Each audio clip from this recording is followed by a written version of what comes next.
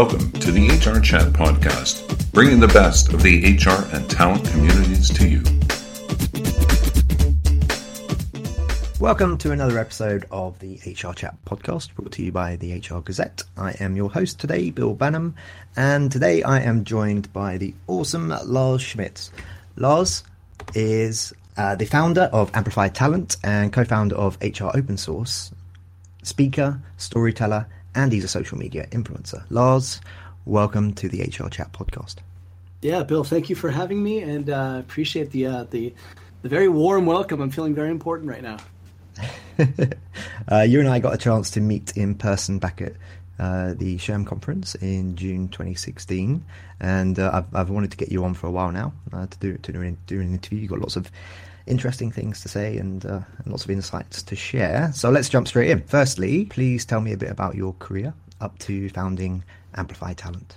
Yeah, so I got into recruiting about 18 years ago, kind of by chance, really. I studied marketing and international business in college. I always thought that would get me a job in advertising. But grew up in Florida. I knew I wanted to move to Los Angeles, and there happened to be one company that came to our career fair that had an office in Los Angeles, and they were a technical recruiting firm.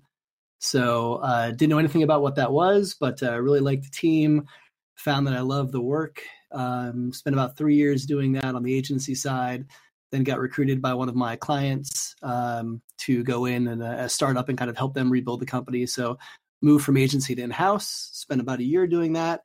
Then moved over to Ticketmaster in Los Angeles, where I spent about 7 years in 7 different roles, leaving as VP of HR, overseeing global recruiting, internal communications, employee development, a few other areas of HR. Incredible run there, had a lot of fun. Left after the merger with Live Nation, back into a startup that was ramping up for an acquisition. Did that for about a year, getting them ready, and then was recruited over to NPR, which is a national public radio for your viewers overseas outside of the U.S. And spent 3 years there as a senior director of talent acquisition and innovation.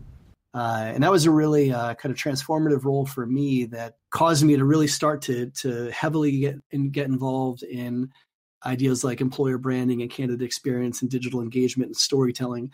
And really kind of, exploring the edges of where recruiting was starting to connect with marketing. And so after about 3 years, I had a blast doing that, but I wanted to do more of it. And, the role at NPR kind of, leveled off at that point. And so I decided to test the entrepreneurial waters and, step out of corporate America and start Amplify Talent. And so we are a primarily strategy company that works with organizations that are looking to modernize how they go about recruiting. So for many of them, that's employer branding. For some of them, it's recruiting infrastructure and process. For others, it may be HR technology stack. But really, it's organizations that are looking to modernize how they go about recruiting. Okay, so you go into an organization, and what do you do? Talk me through that initial conversation that you have with them, and then the process after that point. Yeah, so it depends on the scope of the engagement. So I've been really fortunate to work with a very broad range of industries and companies. So organizations from SpaceX to Cracker Barrel, which is a large restaurant chain in the U.S., to Hootsuite, global leader in social media, to Duo Security, one of the leading security spaces, to even Cognosante, which is a health technology company, here outside of Washington, D.C. And all of their needs are different. So for me, step one is to really come in and understand what are they looking to do. What are some of the challenges they face? What are some of the ideal outcomes? Where do they want to be? So that I can ultimately work with them to help create essentially most engagements are going to be an audit of where they are right now, a lot of research and conversations and surveys to understand where they want to be, and then perform that gap analysis to say, okay, you're here now, here's where you want to be, and then work with them to build a roadmap that's typically, depending on exactly what they're looking to do, anywhere from a year to 2 to 3 years out of what they can do to kind of overhaul their recruiting and employer branding operations to get them to where they want to be. What does an average, if there's such a thing, Lars, what does an average work week look like for you?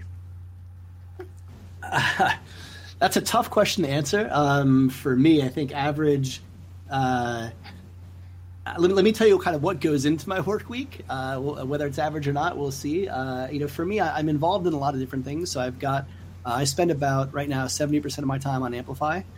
And so, Amplify is a sole proprietorship right now. So it's me. So I'm the CEO, I'm the bookkeeper, I'm the janitor, I'm the marketing guy, I'm the biz guy. I do everything. And so that's a lot of fun, but it's a very varied role. So, every week is a bit different. I also spend about 30% of my professional time on HR Open Source, which is an initiative that I co-founded a little over a year ago. And so it's been a labor of love that we're now starting to really grow and mature into a force of change for HR and recruiting. And so I spend a fair amount of time there. I also do a fair amount of writing. So I've got a book coming out in January on employer branding. I'm a contributor to Fast Company and Forbes and TechCo and SHRM and LinkedIn and a few other publications. And so I do a fair amount of writing and blogging and speaking. And then outside of that, I'm a dad. So first and foremost, actually, I'm a dad. So I have a 2.5-year-old and an 8-month-old daughter, both girls, and they keep us very busy. So I think one of the beauties of being an entrepreneur is, despite all of those activities, you have a bit more flexibility into how you manage your day and how you manage your time. And so I find that you can be hyper productive. You can get a lot done, but your average week, your clock, so to speak, does not look like a corporate clock. Yeah, I hear you on that one. So here's a silly question for you. Yeah. We always like to throw one or two in. If they were making a movie about your life, Lars, who would play you and why? I'd probably have to go with someone like a present day Leo DiCaprio. Someone who not in his glory days. Certainly, I'm not in my glory days. He's got a little bit of a belly. He's comfortable with who he is. I think he's I've always enjoyed him. I think he's he enjoys life. He doesn't take himself too seriously. He's got a good sense of humor. He's he could be charming. But definitely not young glamorous Leo, but current day, bad dresser, dad jeans, pot belly Leo DiCaprio. I think that would be a fun one.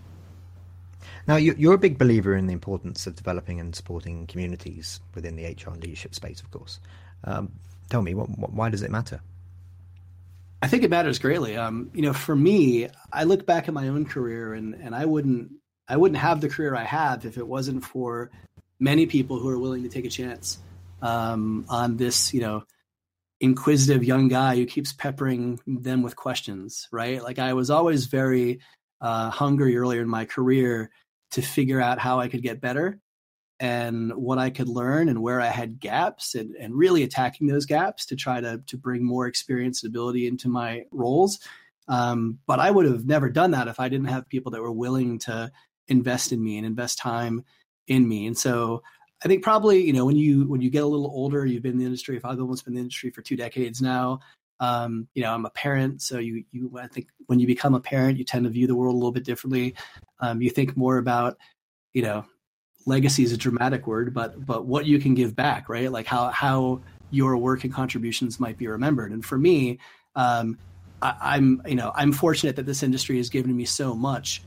It would be selfish for me not to give back and to try to create a foundation and an environment where, the next generation of talent who's going to be kicking our asses in a couple of years, have the mentoring and the tools and the support and the resources so that they can thrive. So, I think for me, it's like anything else, if you're in an environment where you're in a fortunate position to be able to take and benefit from the goodwill and generosity of others, you've got to pay that forward.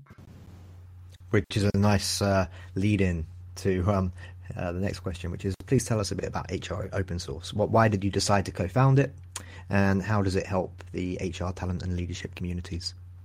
Yeah, so HR Open Source is probably what I just described manifested at scale, which is exciting for us. I mean, so my co-founder and I, Ambrosia Vertesi, we had been friends for years, and our first introduction professionally was actually based on sharing. She was running talent at Hootsuite. I was running talent at NPR.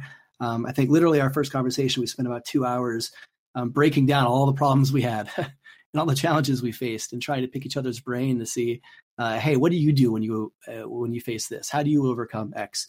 And I think both she and I had worked hard to build our own professional networks to have a lot of really bright, competent, capable people that we could go to when we had those questions. And so I think when you have that, it magnifies your impact immeasurably. And so we were having a beer at a conference, and we said, you know what do we wish we had earlier in our career? And it was just that. It was, if we had an ability to plug into something that would give us access to proven practices that other practitioners have already done and failed and fixed and it really cracked the code of, understanding exactly how they did that, got our hands on something like that for free. It was searchable. It was easy to find. There was templates and resources. But more importantly, there was community. There was people all around the world who were in similar jobs, seeing similar challenges, solving them, getting knocked on their ass, getting up again. How do you find a way to kind of harness that? And for us, we likened it to, I imagine you used a movie reference, so you're probably a fan of The Matrix or familiar with The Matrix. But this idea of when you plug into the Matrix, your innovation, your understanding, your knowledge accelerates dramatically. And to us, that's kind of what we like in our own professional experiences too. The fact that we've been able to build this network of incredible thinkers and doers and practitioners, it was like plugging into the Matrix. And so we said, can we build something that would allow practitioners anywhere in the world at no cost, which was very important, because cost is a barrier for a lot of practitioners, to access this knowledge, to access resources, to access proven case studies, and to access each other, right? Because a lot of people may not have budgets to go to conferences. Maybe they're not active on social media for whatever reason. So, they have these kind of small insular networks. How do we blow that up at scale and let people tap into everybody? And really that was the driving kind of spirit behind creating HR Open Source. Okay, so you've given an insight in terms of the importance of creating a platform and a vehicle which people can access freely and with key content. But let's talk about what that content looks like, or what for you makes for compelling content. Compelling content, I think in the context of an HROS case study, is something relatable and actionable, right? And so seeing what's being put out there in the industry as best practice, to me, isn't necessarily that relatable. But if I can go to a platform like this and I can search for this problem I'm trying to solve, and I can see different companies with different industries and different regions with different resources and culture, and they're all solving a similar problem. And maybe they're going about it a different way, but I can follow kind of their journey and their truth, and I'm not necessarily going to replicate that, but I can take enough from that I can then go back and actually, now it's accessible to me. It's something that I can actually see myself doing and getting buy-in within my own organization to drive. And so to me, that's what's compelling, is it's something that's relatable. I think we have a very deliberate format for our case studies. It's who you are, what you did, why you did it, how you did it, what the results were, what you got wrong, and the key takeaways. And I think in particular that what you got wrong component makes the journey relatable to other practitioners, because you rarely get that. You go to conferences, you read case studies, you read white papers. It's all about, look at this great thing we did, but rarely do they share their warts, and every project has them. But when you don't see that, and that's magnified by the fact that it's a big brand, it makes it really inaccessible as a practitioner for me to think that I can't do that in my organization. But I think in our format, we intentionally lay it out that way so that it is accessible, it is relatable, and then most importantly, it's actionable. So as a highly respected speaker, what do you think makes for a powerful presentation? Also, Lars, do you think HR pros want different takeaways compared to, say, C-level professionals? Yeah, I think that to answer your last question first, I mean, HR practitioners, they're really hungry for the how. I think they're getting more savvy around the what and the why, but it's the how do you do this thing, right? I think that's what they look for from a takeaway. So, sessions that I think are from a speaker perspective, I think prescriptive sessions tend to be really effective. for practitioners because you're giving them actionable takeaways. You're helping them determine the how and specifically what they need to do to achieve this thing that you're talking about. For executives, I think it's probably a little less focused on the how because they're not necessarily tactically doing that thing. It's more on the why and the ROI. So, why we're doing this thing, why does this thing matter? But then most importantly, what's the result? Is it actually influencing change? Is it having the results that you expected it would have? Because ultimately the C-levels are the ones that are having to own the success or failure of that project, right? It all rolls up to them. And so they want to know, is it going to actually make an impact? And can you give me the question before that one more time? Yeah, I was wondering what you feel makes for a powerful presentation. So again, I think knowing your audience. So you probably asked it in the right order.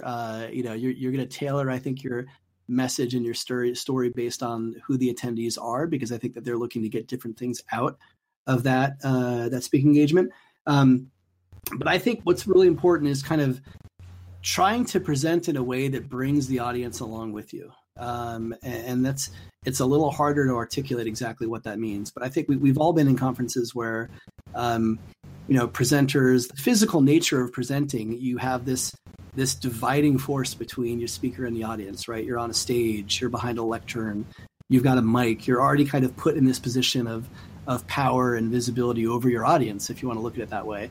And I think that the speakers who are really successful are ones who can quickly break that down and make a connection with their audience. Take away any kind of, pontification that may come with some speakers and really connect and relate, be humble, share mistakes openly, do things to try to engage the audience early on. To me, I think those are the speakers that really get my attention because I think they're relatable. I think they connect with the audience. And again, I think one thing that you don't see a lot in the speakers, but I think helps them really connect is vulnerability. Right? I mean, a lot of times you're put in this position to be the speaker because you're considered to be an authority or have valuable knowledge around a particular area. But when you can be vulnerable, when you can let people know, hey, look, I'm fortunate to be in this position to share this story, but we're no different. I just have a bit of a different path, a bit of an experience. I think that that goes a long way in kind of, leveling the playing field. So it's really more of a discussion and a conversation with your audience. Okay, I'm going to put you on the spot now, but yeah. Could you offer maybe 2 or 3 speakers that you really respect who've had a big impact on you when you've seen them live? Oh wow, I still remember the first time I saw Laurie Ruettimann speak. It was at a SHRM conference years and years and years ago. I just loved her voice. She was we've become good friends, so I have no problem giving her public praise, and I've told her this personally. But she has a certain swagger, if you will, around how she presents, that she commands a room and she speaks from experience and she's smart as hell. But to me, she was really relatable. And I think that I love seeing people that break that typical HR, mold where people expect HR to perhaps play it a bit safer, be a bit more conservative. She's not those things, but I respect that a lot about her and her style. Another that comes to mind is, Stacey Zapar, I think in terms of presenting to recruiters is phenomenal. Like she can just, she has a certain vulnerability about her that I think is very charming and I think wins audiences over. But she's also very, very bright and very relatable. So, offhand, those are 2 to come to mind. John Vlastelica is fantastic. He's somebody who I really enjoy and is also charming and witty. Chris Hoyt is another. So I could spend minutes here, but yeah, there's a lot of really talented speakers in our space. As someone with lots of experience within the recruiting space, what do you think makes for a compelling employer brand?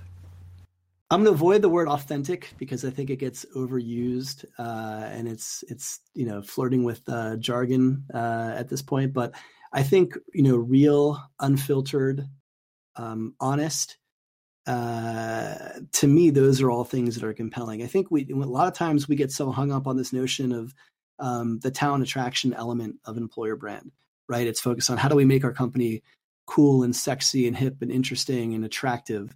And yes, you want to do those things, assuming that that is actually real. So if that's not real, you don't want to do those things. But I'll give you the benefit of the doubt and say that is real. So yes, you want to find ways to capture those stories.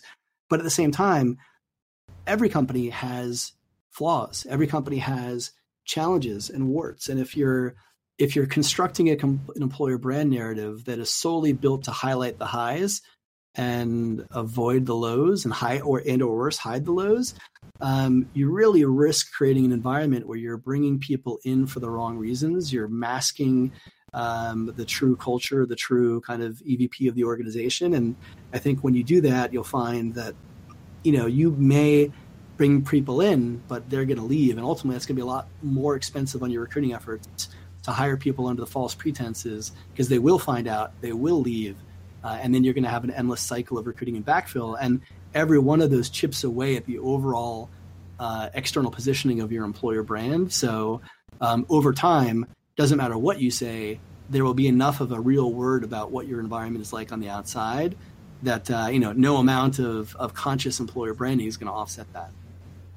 So let's just talk about that a bit more for a moment in terms of the projection of the employer brand and being an advocate of the brand, if you like. Do you believe that modern HR people need to also be marketing people in some fashion today? I think if you narrow that down to recruiting more so than HR, I would say yes. I think HR broadly, no. My worldview tends to be one, it's all HR. So I'm definitely a believer that recruiting is in team HR. I'm not one of those, Brexiter opinions of people who say, no, recruiting is not HR. Yes, it is HR, and you're short-sighted if you are only looking at talent attraction and aren't looking at the whole talent life cycle. But that aside, I think that it is important for, and I would say I'd probably look at it more from a function perspective, that the function of recruiting has some marketing capabilities and sensibilities embedded within it. That doesn't mean that every recruiter has to be a marketer. It doesn't mean that every HR person has to be a marketer. You have to play to people's strengths. But I think that when you look at the overall skill set of your recruiting function and your HR function, you have to have some marketing capabilities and sensibilities and skills in that team to be successful in today's kind of modern world of recruiting. Lars, unfortunately, we're coming towards the end of this particular interview. I'd love to get you on again very soon. But before we wrap up, just a couple of last questions. Firstly, will you be speaking at any HR talent-related events in 2017? And if so, which ones and why? So I'm actually still working on my schedule for 2017, I should say. So I've got a few tentatives out there. I'm not committed to anything. Part of that is deliberate on my end because, as we covered, when what does your average week look like?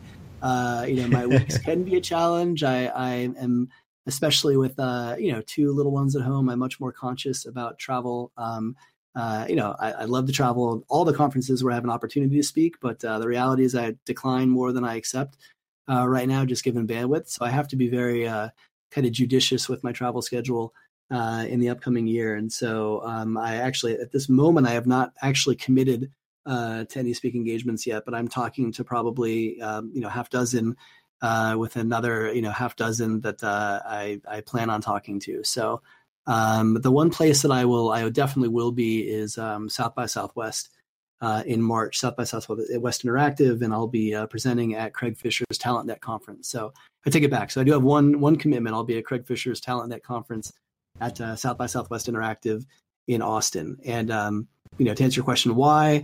I love I really enjoy the event at South by Southwest because it's not an HR event. It's not a recruiting event. You're able to surround yourself with creatives, designers, marketers, all different kinds of people.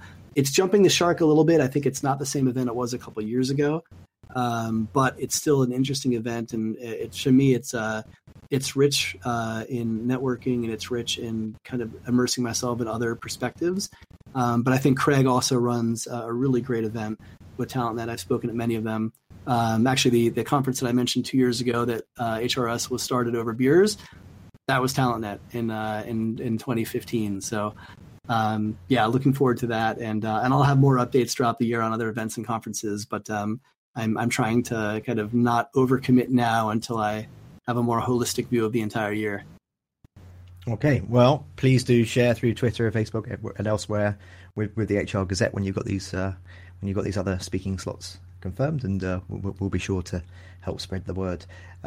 Just finally today, what are the best ways to connect with you and also to learn more about HR open source?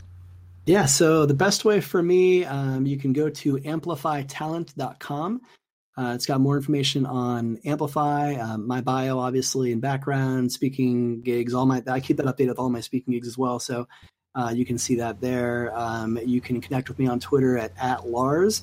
I'm fairly prolific there. LinkedIn at / Lars Schmidt. And HR Open Source is hros.co. That is the main hub if you want to join and get involved. It's at no cost. Just go to hros.co/join. And then our primary communication hub is our Facebook group, which is just facebook.com/groups/HR Open Source. And again, there's over 2,000 practitioners all around the world having robust conversations every day about the world of work and innovative practices for talent and HR. Okay, awesome. Well, that just leaves me to say, Lars Schmidt, thank you so much for being our guest today on the HR Chat podcast. Yeah, thanks so much for having me. It was great talking with you. And listeners, until next time, I've been your host, Bill Banham. This has been the HR Chat podcast brought to you by the HR Gazette. Thank you for listening to the HR Chat podcast, brought to you by the HR Gazette.